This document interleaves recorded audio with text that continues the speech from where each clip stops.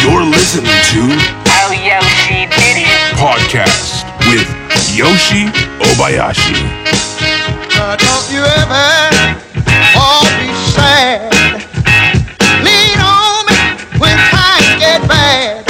When the day come and I know you're down in a river of trouble, you got to drown.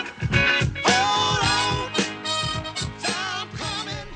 Okay, thanks for listening to new episode Yoshiden. I'm in St. Helena, California, and finally I am able to interview Cathy Buck, the proprietor of Cameo Cinema. And Cathy, thanks for doing. Sorry, I'm stuttering for God's sake.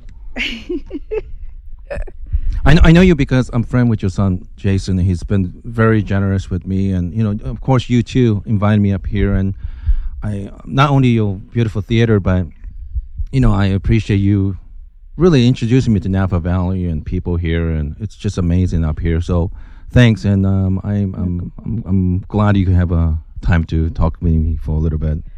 And of course, we're here with your dog at the movie theater, Murray, the mascot of the theater. Thanks, Yossi. So I mentioned your theater before in like 5 or 6 episodes in the beginning. So can we talk first about your theater? Then we want to talk about you and Sure. City of St. Helena. The Cameo Cinema is one of the oldest single-screen theaters in the country.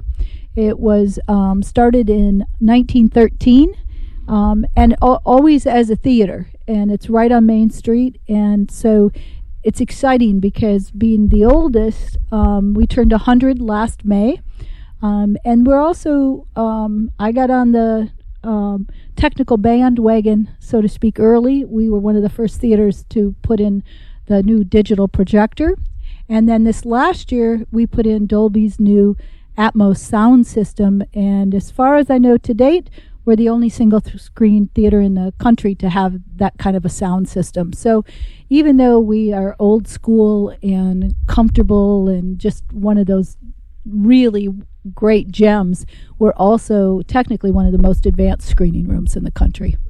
And not only that, but you also bring old school customer service because I'm 44, so I've been to movie theaters all over the world and been to many movies. But I've never had one single person, the manager or whatnot, or proprietor of business, saying thanks for coming to the theater. And you even speak in front of the before the movie.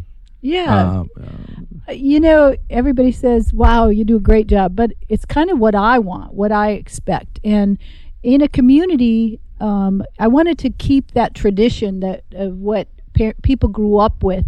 So we always welcome people. We know a lot of people by faces, but being Napa Valley, we get a lot of visitors. I like to tell about upcoming events that we're doing. If we've got a guest speaker coming in for Q&A, any of the programs, movies that are outside the mainstream, because we do show mainstream, but we show a lot of art film, independent film, foreign films. And then afterwards, I've taught my staff, and when I'm here, I thank people for coming to the movies. And also, it kind of opens up if they want to talk about what they just saw, but it's very much a town hall is what I wanted to create. And I think I think people in movie business sensitive because there's a lot of piracy and downloading, and I guess you could watch many of these movies at home, but there's communal thing. When you watch a really good movie, I notice like you're saying goodbye to a lot of them, but also I notice right after the movie, they want to go to coffee shop and actually talk about what just saw. It's a wonderful experience, and it's too bad that many movie theaters don't do that. Beside you, I think maybe ArcLight in LA or something. There are some of the landmark theaters, ArcLight. A lot. The other thing that's really kind of sets us apart as a small single screen theater is that a lot of times these poor theaters get run down because there's not the financial stability like you do in a multiplex. So we're lucky. The community has gotten behind, we call it Friends of the Cameo, and they help us to keep this theater going, and we keep it up in just pristine condition. And so when they bring their guests, they're proud to bring their guests here to the theater. They bring their families, friends, visitors come in and are just wowed. Sure. That's the best part. And I think you're the great face of the franchise, and you're educating people about movies too. You know, and I really like that. And you also, I guess, because of the quality service, you also bring really interesting guests. Sometimes customers themselves are really interesting people. Like you were telling me, Bryan Cranston from the Breaking Bad was here. Yeah, he was in the Valley. He and his wife were in for, I think, a romantic weekend. It was anniversary, I believe. And they went to dinner at a local restaurant, and they came to a late night show, an 8:30 screening of a movie. And you know, they were just one of the patrons here, and you never know. That's the nice part. Everybody here has a story, and they're very interesting. People come from all over the world to Napa Valley, and a lot of people settle here and come from different walks of life. But they all expect and want that comfort zone, that community spirit, and that's what we try to give them here. So can we talk maybe a little bit of your background? We'll go back into detail who else come here and all the festivals you do. Sure. So you were born and raised in Michigan? Or? Yep, I'm a Michigander. I came out here about 9 years ago. My daughter was in San Francisco doing a fellowship in women's health and AIDS research, and I came to Napa Valley, and my kids and I, and we did a wine tasting weekend, and I went, wow, this is a beautiful place. And Murray had something to say about that. Sorry. And then I just kept coming back and visiting. And after about 9 months, I decided to move here. And I wanted to live in Napa Valley. I didn't know what I was going to do. So just the whole movie business wasn't your ultimate plan? I was a realtor for 21 years in Michigan. Never lived anywhere outside of Michigan, and packed myself up, lock, stock, and barrel, and came to the Napa Valley. At that time, my daughter got into medical school back in Chicago, and she left. So it was just myself. And I worked in the winery business, of course. That's the thing to do here, until the theater came up for sale. And what was the why were they selling the place? You know, the theater was actually it's gone through about 4 owners total in the last 100 years, and the last owner was a woman, Charlotte Wagner. And at that time, the theater was had very few seats that weren't broken, and your foot would go through the wooden floor sometimes, and you got here really quickly so you could get a working seat. And she spent, this was about 16 years ago, she spent the money and renovated the theater. She ran it for about 11 years, and it's a hard business, and she was ready to retire, and so she put the business itself up for sale, and there were a lot of people that were looking at it, a lot of nonprofit organizations, because that's usually what happens to single screen theaters. They either are bought up by a franchise and brought in as their art theater, or a nonprofit buys them up. And because it's really tough to compete, right? Oh, it's impossible. A single screen theater cannot survive on its own without community support. It's trying to get the movies in is difficult. You know, the blockbuster movies. You know, the studios, the little guys don't matter anymore. That's just the bottom line. It's just a bonus for them, so they don't really care. They don't even want to give you a chance to. I know you can't go head to head, and the most of the reason is because of the longevity of how long you have to show a movie. I see. You know, in a small town where people come to the movies every week, you can't hold a movie for 3 or 4 weeks. You know, you're losing your audience. So, you know, you have to be creative. A single screen, right now I program between 11 and 15 movies a month, which is huge for a single screen. It's like having 2 or 3 screens, but it gives us a great variety. Yeah. So that brought me here. The theater was up for sale. I approached the owner and said, you know, I don't know anything, but I'm a hard worker. And she said yes, and the rest, I mean, just like that? Did she? Yeah, she was pretty cool. The landlady, I don't own the building. The landlady is Lydia Money, and her family actually built the movie theater in 1913. Oh my God! And so this building has been in her family for 3 generations now. So it does have a sentimental value. It does, yeah. So I had to. I approached both the landlady and Charlotte and said, you know, all I have is my time and hard work and a vision, and they liked what I had to say, so they sold me the business. She taught me the business, and at that time it was film, so I had to learn about film, and within, I think, a year of purchasing it, it was all going to go to digital, and I could see that conversion coming. So I got on the front of the bus, and we were one of the first theaters to put in a digital projector. So what did your daughter and your sons, Jason, think? Because because you might as well say you're going to buy a zoo or something. Exactly, which I'd like to have a zoo sometime, so that's okay. They thought it was crazy and exciting. They're all three of my kids are supportive because it keeps you young when you have to reinvent yourself over and over again, and the learning curve was tough. When I first came here, learning the wine business, or a little bit of the wine business, and I only know a tip of it, was exhausting. It was frustrating and rewarding.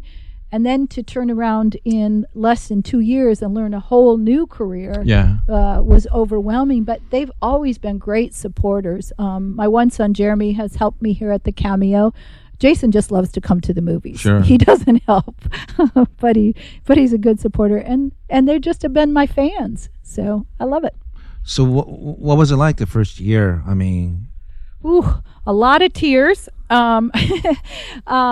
Understanding it, getting to know the equipment, actually meeting people. This is a small town too. A lot of people have moved here, but they didn't know me from Adam, and so they were apprehensive. But I jumped in with 2 feet and really started building friendships, building trust, and they knew that I was working hard to bring them the best of what could happen. And so when you took it was still in operational, right? It was just it was still in operation. I brought an existing business.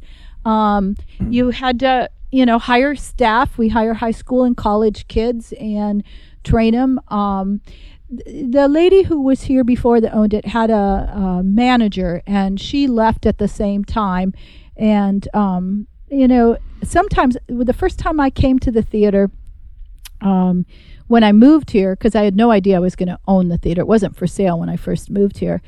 I came to a movie by myself, and I think it was not a very good movie, but it was entertaining, and there was only like 10 people here in the audience. She primarily did independent art films. Okay. And when I came out, there was no staff around. There was nobody, and I thought, wow, is this an honor system theater that the last person out shuts the lights off and locks the door? Because the manager had a different philosophy than I did, and the staff didn't stand down and stand in the lobby and thank people for coming and that. So, those were some of the big key changes that I made. When I first started doing announcements up on stage, majority of the people liked it. The few who did not let me know it, but it didn't matter. It was, it was my theater, and I thought it was better to inform people what was going on than to not. I really wanted to have a human connection with the people here in the community. And I agree with you, because people are more inclined to support something if they feel like they're part of something.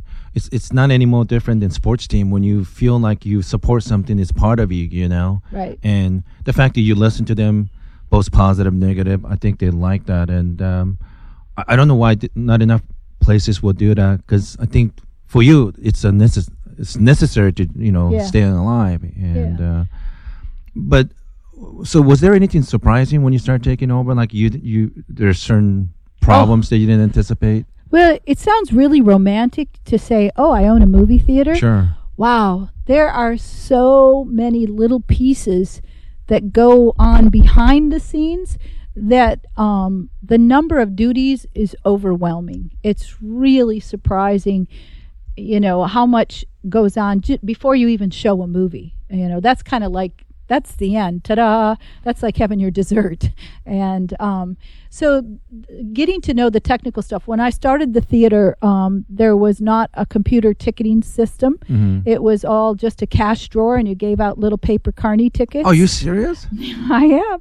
They didn't take credit cards. It was all cash basis. And So there was a very, very limited website, and so we had to create a website. I chose not to change the name from the Cameo. In the beginning, I toyed with changing it to Bijou meaning jewel box, but the Cameo has a good brand to it. So kept that. You had to get your own suppliers. You had to have a booking agent to book the films. Had to hire staff, training. The list goes on and on. I mean, I've taught kids how to repair a popcorn machine, which you have to learn. You gotta sometimes put a paper clip in there to hold it together, and it's all that. So we've come a long way, baby, and I really mean that. A lot of long hours put in to run in the theater. And because you're a real estate person, you have to be a salesperson, and I know you're good at dealing with people. And I think you were telling me for many of these young kids, it's their first job. It's very significant thing in their life. So over the years, you must seen kids work here, leave, go to college. The good news is I've had to let very few kids go. Sometimes it's just, it doesn't work out to both of our expectations. But I've mentored a lot of kids. I hold them accountable. For one, taking care of money, counting money, for customer service. One of the biggest things is to teach kids how to look in people's eyes, to make eye contact. And we're also, we say please and thank you and really appreciate your business, and just try to be as helpful as we can.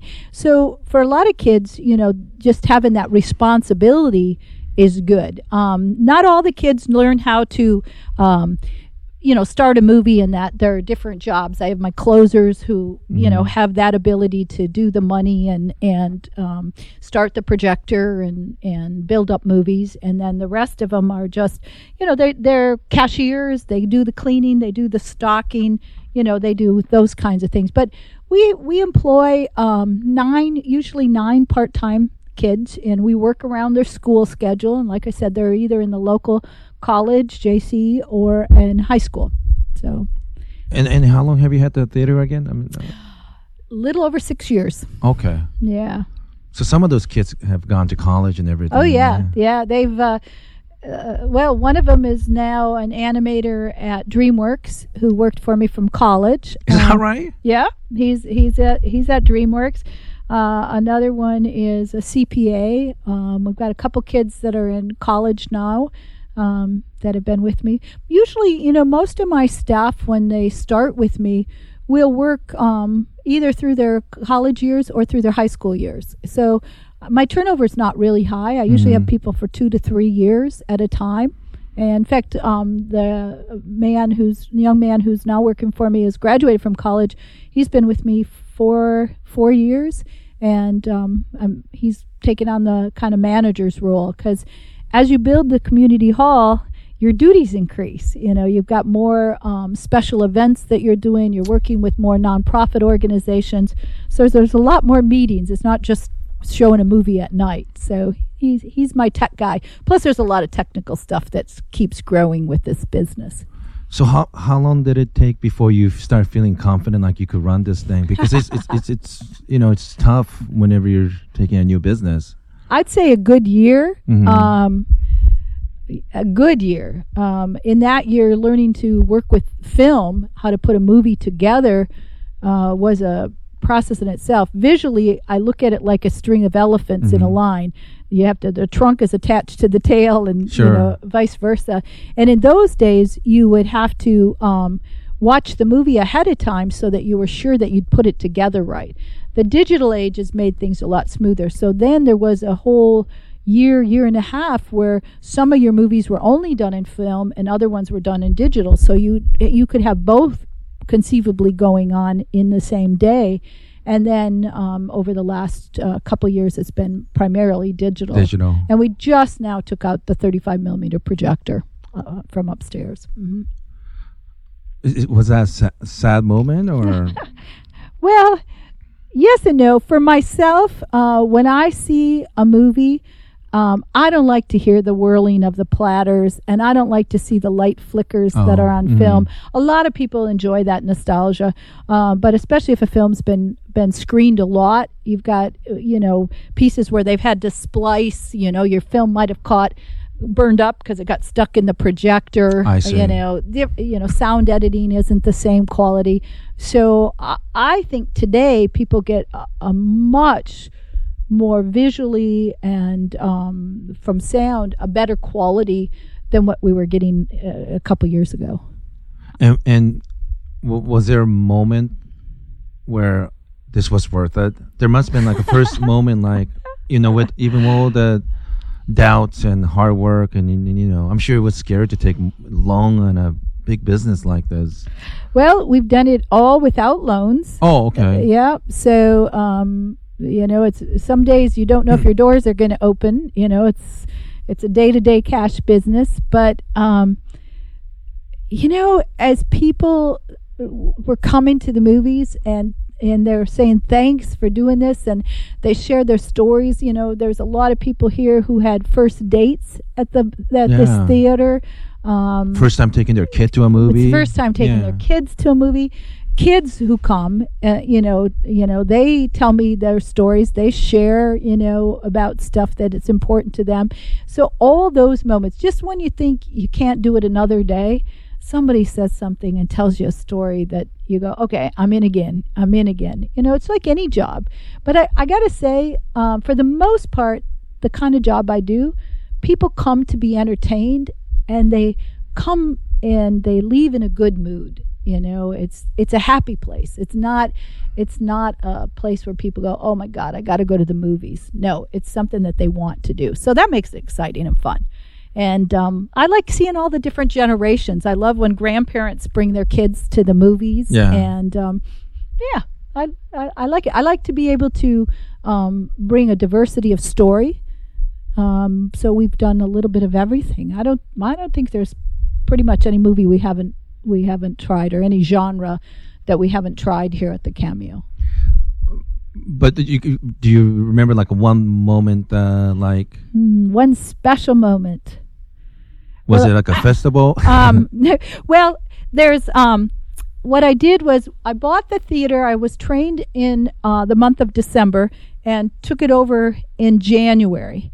And one of the things that I started was on New Year's Day, I would do a free movie to the community as a thank you for their support. And everybody turned out. It was a full house, and it was all ages, and usually it's a classic movie. Now we vote. We have 6 choices, and we vote on what's going to be shown. I was trying to think what was the very first one.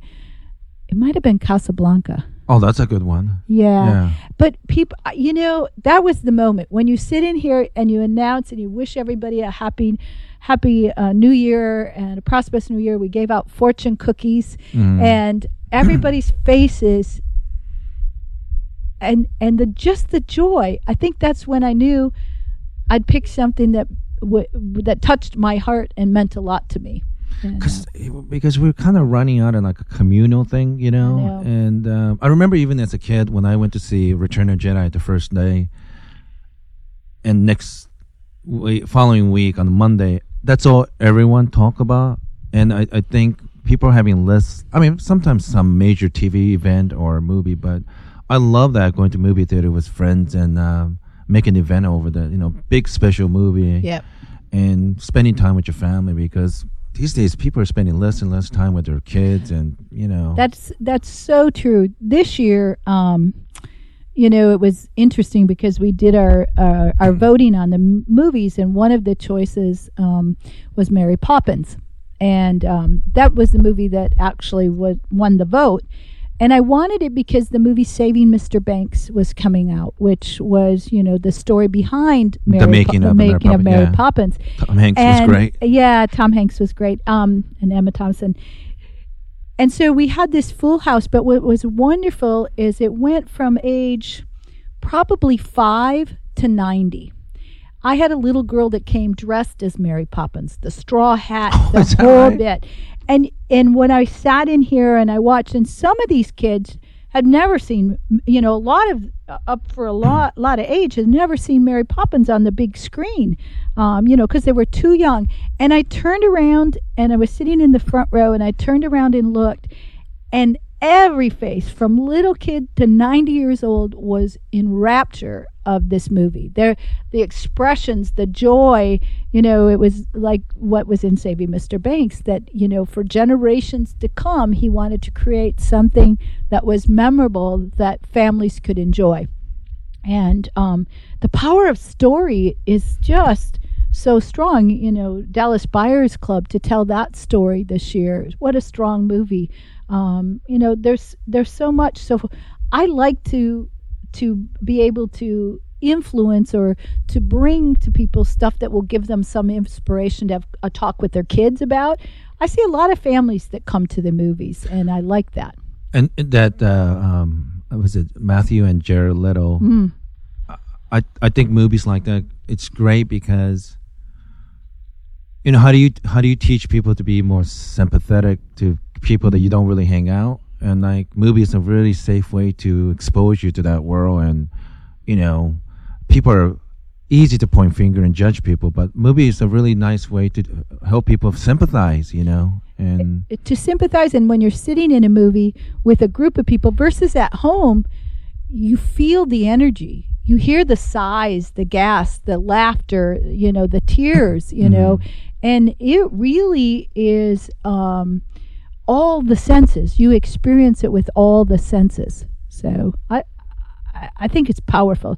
Movies are so powerful and influence people in so many ways throughout time, and you can hear it when you talk to people, and a lot of people remember the first movie they ever saw, and there's a lot of violence and stuff in movies too today, but some of that's what's going on in the world, so you can't close your eyes off to it, and be that way. Okay. Oh, let me hold on. Here we. Okay, we're back. I don't remember. Merge back. No, I like places like this because, I don't want to say it's a good taste, but sometimes young kids don't know. Like sometimes kids are like prejudiced against black and white film, and some of the greatest treasures out there in black and white. I told my friend's kid to watch Roman Holiday, and they thought it was dumb, but like when you start watching how beautiful that thing is, and not to mention I've been watching a lot of old Japanese film, Kurosawa and Tokyo Story and all this.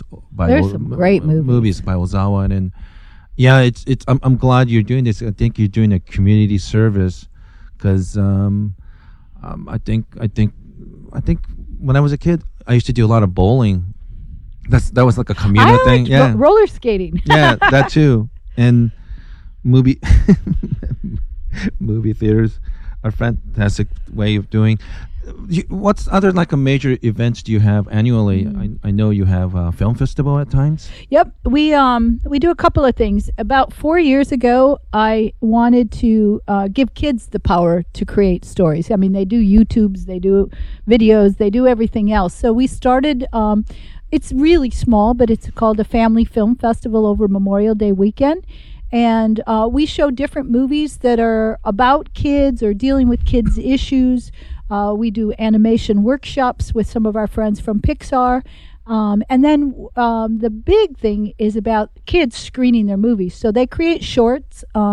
There's no specific genre. They can do from PSA to a drama to an animated film. And we show them all.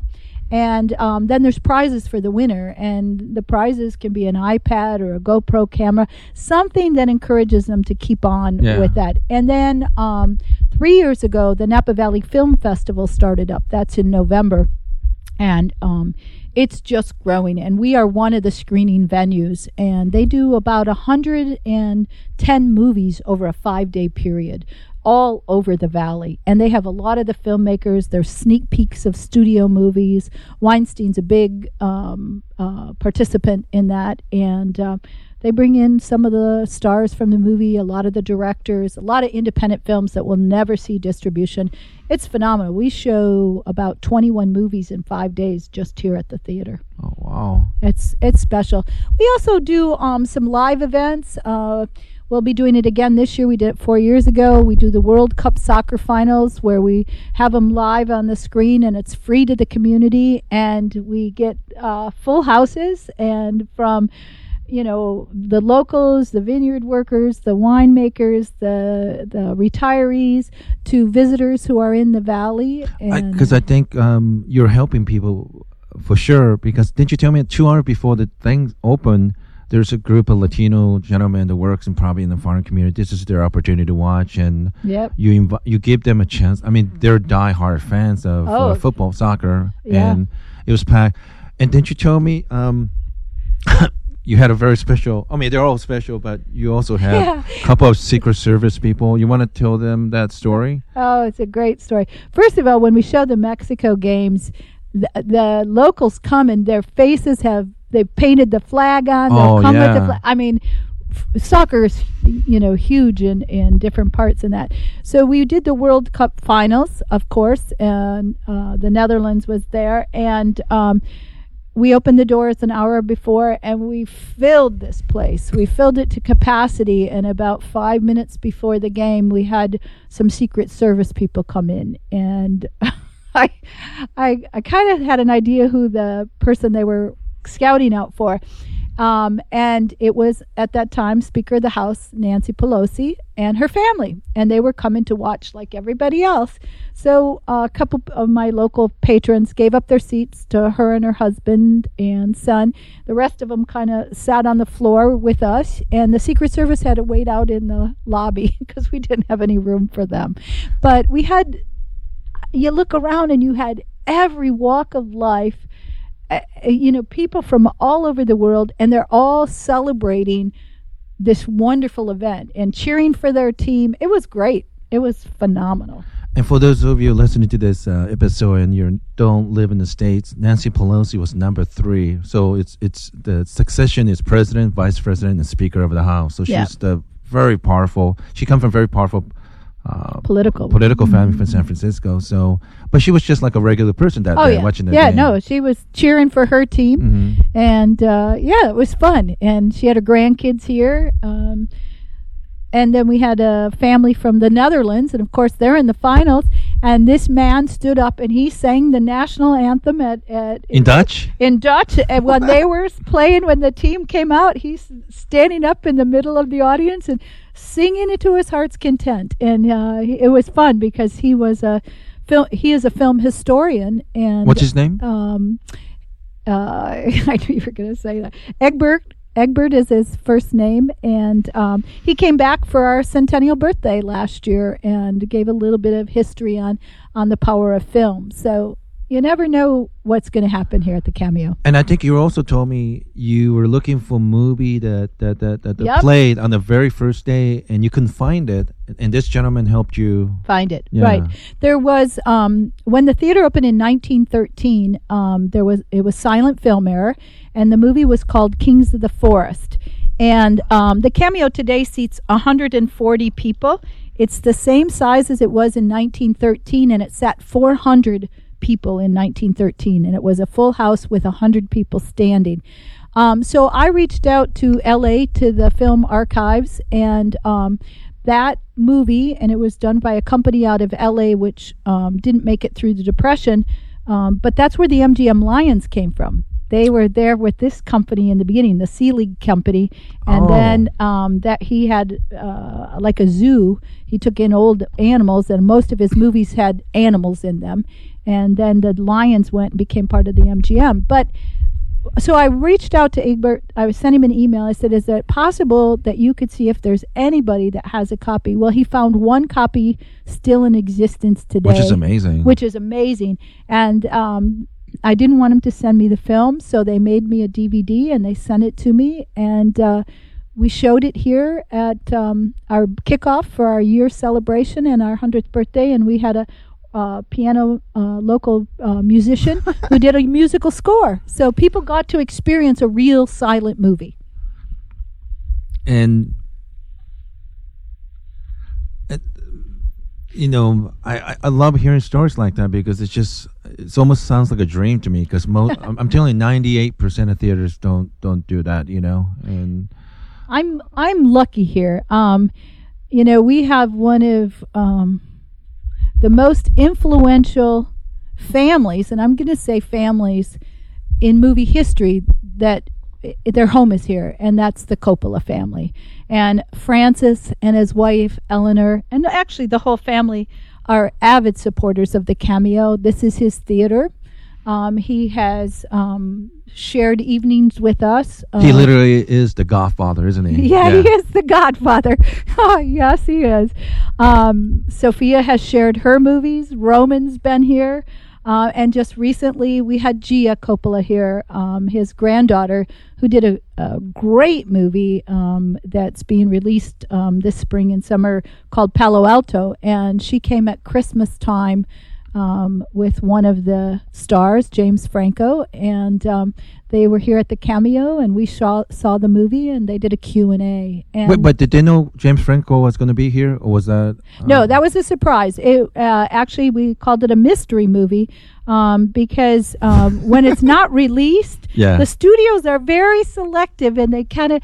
they don't want anybody else out there screening it. It had played at the Toronto Film Festival, so it had done some of the festival circuit. But I didn't know till Christmas Day that James was going to be with Gia, and was the theater filled with young women? No, the theater, because we gave out tickets for the event. It's again a complimentary screening. Sure. And but word got around that he was going to be there, so we did have a lot of young ladies coming in and checking it out. But I have to say, the family was here. They're always very supportive of not only each other's movies, but in cinema in general, and really gracious. And everybody had pictures taken, and James was interesting and wonderful and approachable.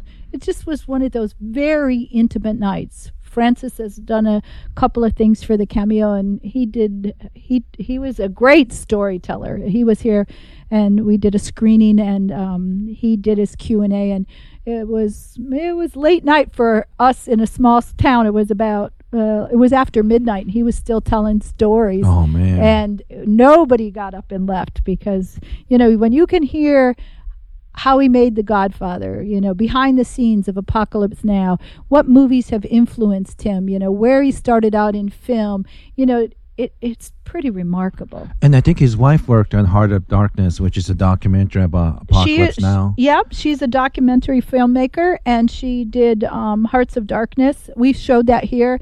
Eleanor, it's so good. Oh, she's so good, and she's so gracious. She's the whole family has the most amazing talent. I mean, when you think... And Nicolas Cage is their nephew. Yeah, Nicolas Cage, the director of the movie Goats that came out last year, is also a family member. It's widespread. Now, Gia, this was her first movie, and James convinced her to do it because she wasn't thinking about going into the industry, but she's an Is that artist. right? Yeah. And she's pretty young, isn't she? Yeah, she looks... Her and Sophia, there's definitely a family resemblance, and she's so wonderful. Yeah, she's great. She just recently moved to New York. Her mom came with her to the movie. Yeah, it was just a special night. Mm-hmm. So what do you think? Like, why does that family have so much creative talent? I mean, I don't know. They have like a vein of gold running through their bodies because they're just... it might just be the supportive nature of starting with Francis. Most of them have worked on his movies, even, being just somebody to schlep stuff. Mm-hmm. Zoetrope is here in the Valley, so, there's all the editing. That's part of his winery, right? American Zoetrope is a studio, film studio that they do the editing and sound, and we had Roman's last movie, and it's boy, and they all have this creative vein that's a different way of telling story too. That's really unique in style, and so it's always fun. Yeah. Right now, I don't think none of the family has any movie currently working. I know Frances is writing. I'm not sure if Sophia. There's nothing coming out soon other than Gia's movie. I'm so biased, but Lost in Translation, I love that movie. Mm-hmm. I just feel like what a nice portrayal of Japan. But the latest movie that she with Bling Ring. Bling Ring. Yeah. Loved Bling Ring. We had that here. Yeah. I loved it when I read it about it in Vanity Fair. And she really understands youth culture. She nailed it, from the music to the way it was shot, everything about it. And people walked out of the movie going, because a lot of my demographic is a little older, going, wow, that movie was so bizarre. I go, but that was the reality. That's the way these kids were thinking and doing. Palo Alto has some of that same feel. It's really, really well done. Really well done. So I recommend that movie to viewers out there too. So can we talk a couple other guests and then some of your opinions about Oscar, and then sure. we'll let you go, because I know you'll probably have to get some. Well, I got to do a movie. So, a movie stuff, yeah. So you also get Robert Redford in here too. Well, Robert Redford is also local to the Valley. He he doesn't come to the movies publicly. Okay. But he's used the theater for screening. He rented the theater the last time to do a technical screening for his movie Conspirator that came out a couple years ago, and he had all his tech people, his cameraman, his music guy. They were all here, and he was here. He is so gracious and just super, super sweet. The wonderful thing about Robert, though, is when he's got a new movie coming out, which he had this last year, All Is Lost. I can write to him and say, can you put in a good word so the cameo can get it early on? Mm-hmm. And he does, and we do, and it's great. By the way, that was an incredible movie. I really, really enjoyed it. So I love his work, and he's a behind the scenes supporter of the cameo, in the fact that if there's something he can do to help us be able to show a movie. I've not had a Q&A with him yet, but I've not given up hope. Yeah. So I always ask, and most of the time he's out promoting his new movie, or he's working on something else. He's got a lot on his plate right now. It seems like he's back into just being super, super active. But he put a star on the wall, and he's definitely a resident of the Valley here. So. But I'm kind of curious. Like, here's a girl from Michigan meeting Robert Redford, one of the biggest movie stars of all time, and I heard nothing but wonderful things about him. And what's that like when you meet him the first time? That's gotta be surreal, right? It's well, when they first called me, I thought it was a joke. Good looking. I mean, he is a very handsome man. Handsome. A funny story about that day. So when they first called, I thought it was a joke, and I thought, well, maybe it's not a joke. So I called back, and we set it up for a time when the theater was dark. And at that time, I had a woman working for me named Carol, and she was of the same age group as Robert Redford. And so I said, well, we're going to work. Nobody else is knowing about this. And my brother came in from Florida. He's a big fan, too. And Carol was smitten. I mean, it's hard not to be smitten with people say Bob, because he is very handsome, so handsome. And his personality is so soft-spoken. He's not like overpowering. He's a very humble man. Yeah. And Carol looked at him, and she wanted to show him the theater because, she's very proud of it. And she goes, and we have love seats. Can I show you? And he didn't know what to say. And I burst. Wait, what is that? Love seats. Our back 3 rows are double seats.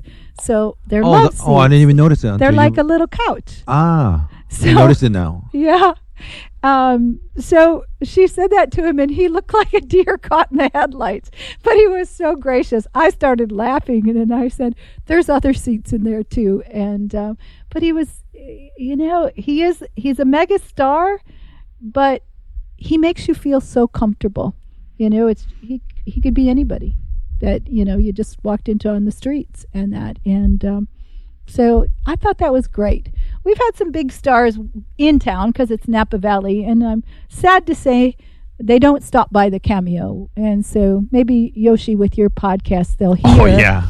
I mean, seriously, it's the business. And to be one of the most beautiful single-screen theaters in the country, everybody should come by. If you're in Napa Valley, come by and check out the Cameo. They really need to, because this whole area is spectacular. And unlike Los Angeles, which I love, nighttime, you could look at the sky, you see the stars. It's so clear. Yeah. It's beautiful. It's clean, and just it makes you feel good to be here. The unbelievable restaurants. You have so many Michelin star restaurants here, and the food is great. People are very polite. You don't have to worry about crime. There's none of that. It's just such a wonderful, relaxing place.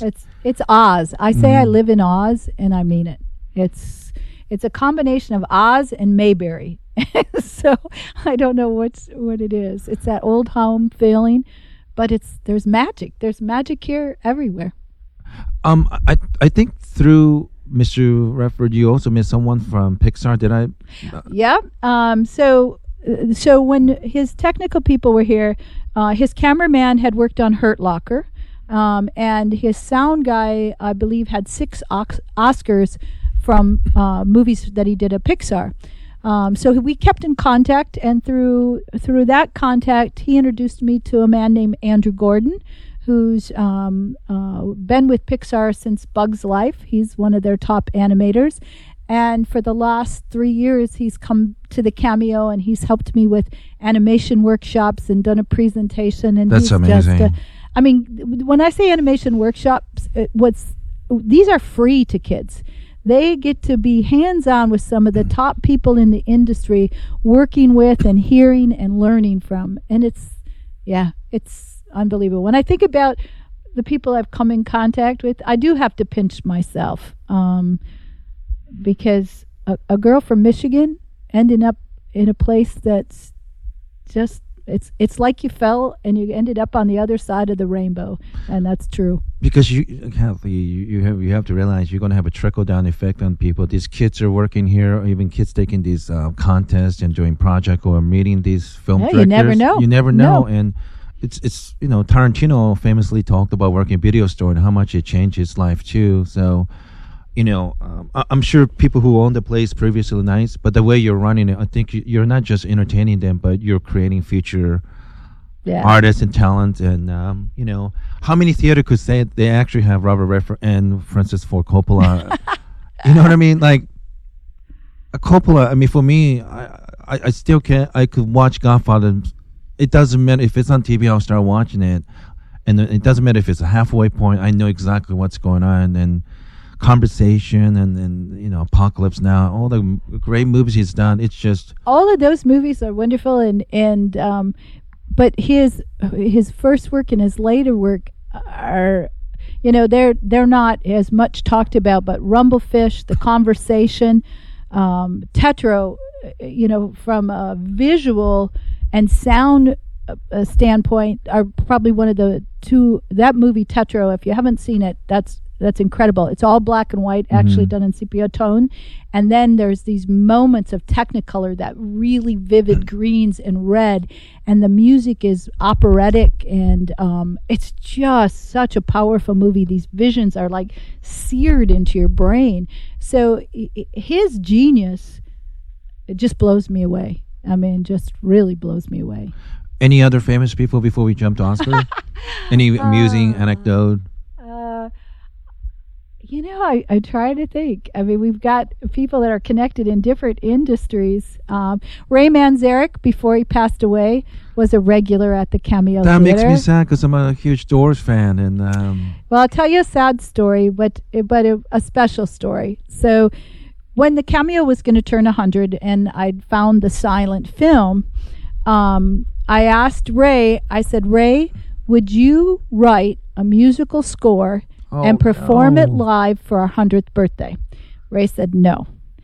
And he was in the lobby. I said, Ray, when will anybody ever ask you, in all the things you've done in your life and accomplished, who's ever going to ask you to write a silent film score? He said, okay, Cathy. So I gave him a copy of the movie, and he was working on it. And it was a year ago. It was in end of March.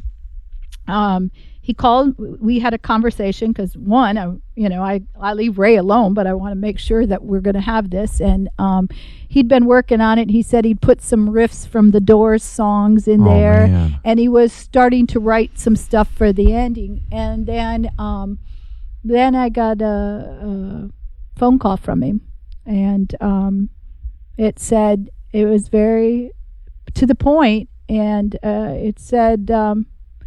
Death trumps the concert. And he just got diagnosed with cancer, liver duct cancer. And he said, I don't think I'll be here for the concert. And he wasn't. I mean, he was still alive. He was in treatments, and but he wasn't able to perform. And that's sad. Yeah, but he and Dorothy, great couple. He actually did an event here at the Cameo for me one time with the music doc on the Doors, and did a Q&A afterwards, and shared some of his stories and some of his tours and that. And again, a gracious, incredible human being. And yeah. There's a documentary that was done, a short thing called Napa Valley Dreams that came out last year, and it has an interview with him, and he's playing. And Ray was a great guy, so that was one of my sad stories. But he's here. So like I said, there's a lot. Robert Mondavi, the godfather of wine, this was his movie theater, and I had the pleasure of being around him until he passed away. So. When I think back, there's so many stories, and you go, oh yeah, that did happen. Oh yeah. So I don't know. I just look for tomorrow. It's a great business, but also it sounds like you have many satisfying experiences. This place has filled my heart. I always sign off going, see you at the movies, and I can walk down the streets. I was walking home about a year ago past one of the elementary schools, and a little boy runs out. He goes, "Hey, Cathy, see you at the movies." And then I went, and Jason, my son, was walking. He goes, "You're floating on cloud 9 right now, aren't you?" I go, "Yeah, I am." So it's great. Yeah. So, how about we finish with Sure. Oscar? You were right about that documentary you were talking about. I keep forgetting. 20 Feet from Stardom. Yeah, you're raving about it. I love that story. What a great story. And I know you guys played the Oscar on your screen that night. We do an Oscar party. It's for a benefit for the family centers, which primarily help Hispanic families. And we roll out the red carpet. The family centers do a fundraiser. They do food and wine, and people dress up. We had a wonderful husband and wife team. She came dressed as Sandra Bullock in a full astronaut suit, and she had that's a huge commitment. Oh yeah, she did. And she had another astronaut that was a balloon, and she had it tethered to her, and she would run through the theater like that was George tethered to her. And her husband came as a caveman from Crudes. So it was fun. We had a lot of American Hustle people, and I pretty much called the Oscars right. I will say though that August Osage County is a phenomenal movie, and all the actors and supporting actors in that are incredible. And I was really excited that Matthew won for Dallas Buyers Club. He was great, but I really feel bad for DiCaprio because he has so much things going for him. So maybe Academy factoring, and maybe the subject matter and the character. He picks edgy stuff. Yeah, Leonardo. But that was, in my opinion, his best role ever. I agree with you. I thought The Wolf was incredible. Yeah. For us to watch it, to be entertained and almost sympathizing such an unlikable person who was a really horrible person, really, it was tremendous. And Jonah Hills, boy, I really enjoyed him in that. Yeah, it was good. People were like flabbergasted that nobody lives like that. But yeah, It does happen. Yes. Yeah. And what was the document? Inside Job. If you watch that documentary, too. Inside Job was a great doc. Yeah. Great film, and they basically said in the movie, the part of your brain where you sense pleasure from cocaine was the same spot where you take risk in buying stocks. You know, they were high the whole time. Oh, so yeah. I could believe. But it's the adrenaline rush. But you told me like you have to balance two things because you are in business, so you have to make money. But there's you have an obligation to art too. But that movie was tough for you, wasn't it? Because didn't you tell me like some people are offended they have to leave middle of the movie? There's a lot of movies that movie in particular, somebody walked out every show. They couldn't get past the first half hour, and it's like I said, I say you got to stay with it. That movie has a lot to offer. And so, but the same thing with 12 Years a Slave. I had people walk out of that, when the whipping... For different reason, obviously. Yeah, whipping scene. So, you never know where people's thresholds are. And, if they can stick with it, they can get the overall story. But some people have come back to see it and they ask me now, will you bring it back? Well, now we're on to new movies. It's a new year, so, not so much. I loved Great Beauty. I'm glad it won the foreign film. I thought it was such it really is visually beautiful movie to watch. Stunning movie. Yeah. I love movies. I got to say, I just love them. Yeah. Was there any movie like last year, this year's Oscar that surprised you in any ways? Like you thought they should have won, or they shouldn't have won, or overrated, or underrated? I actually thought All Is Lost, Robert Redford's movie, was a hard movie to make because it was all him. Basically, it's just stuck in the ocean, right? Yeah. It's face shots of him for 2 hours. And he did an incredible job. I know that Nebraska appealed to a lot of people. I think the fact that it was done in black and white. Alexander Payne. Yeah, Alexander Payne really helped that movie along.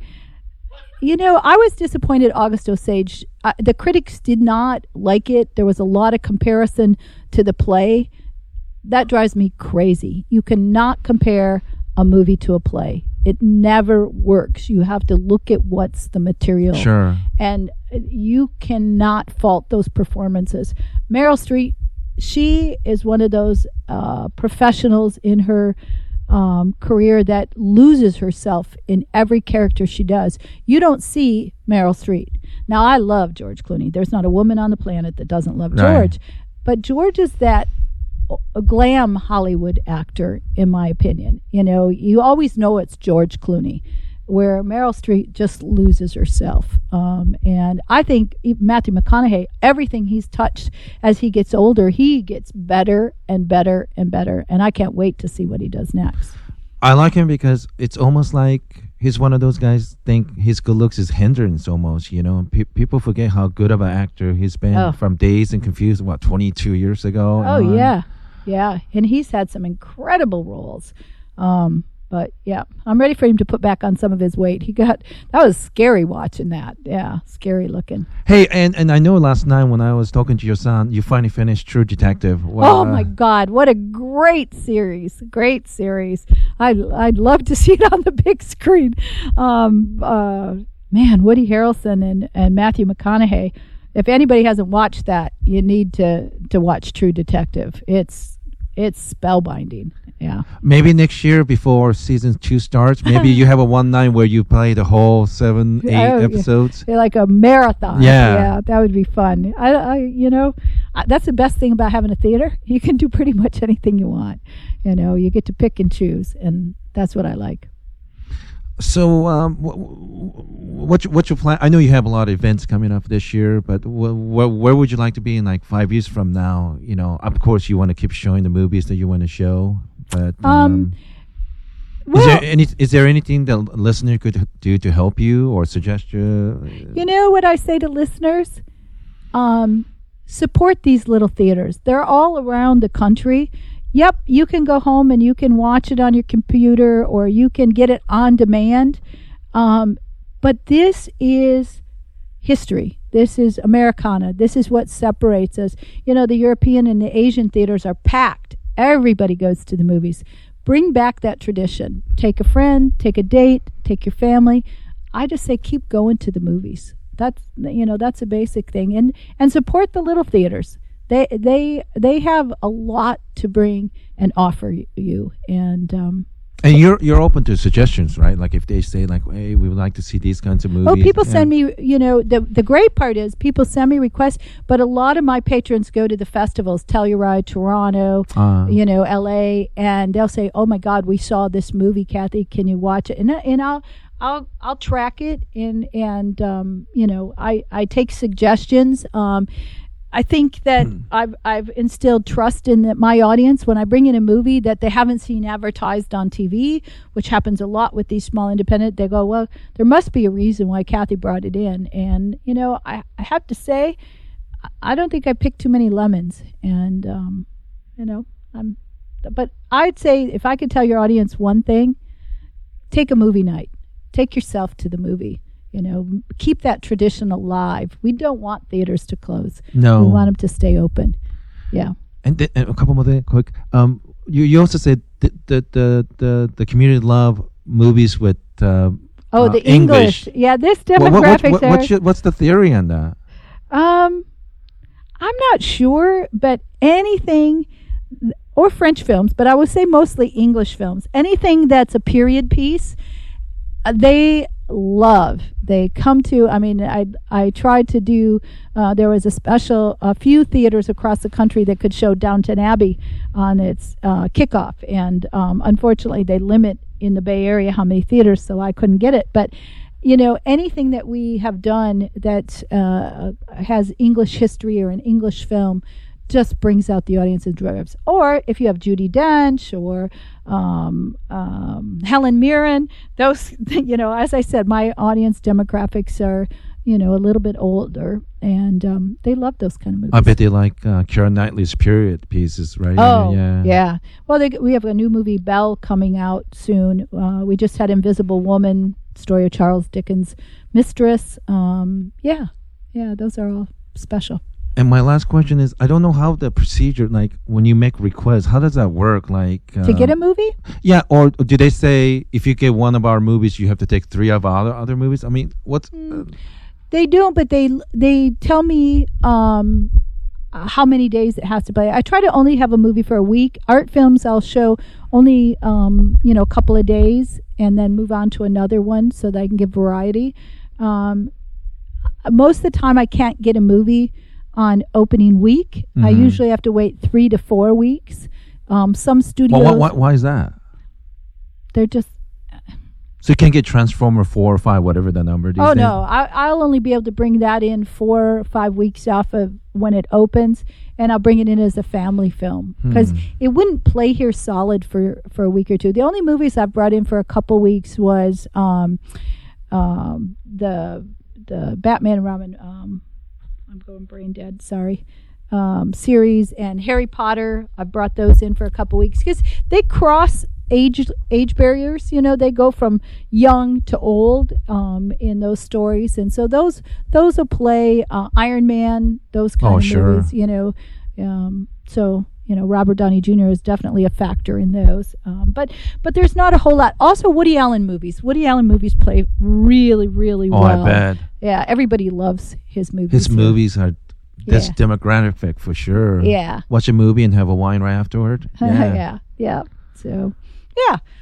So we just pick and choose what works. Well, thanks for doing. But I want to make sure people know your how do you contact, like your website. What's your website? CameoCinema.com, and it's CAMEO Cinema CINEMA.com. And what's the address here in St. Helena, California? We're on Main Street. It's 1340 Main Street, and it's St. Helena.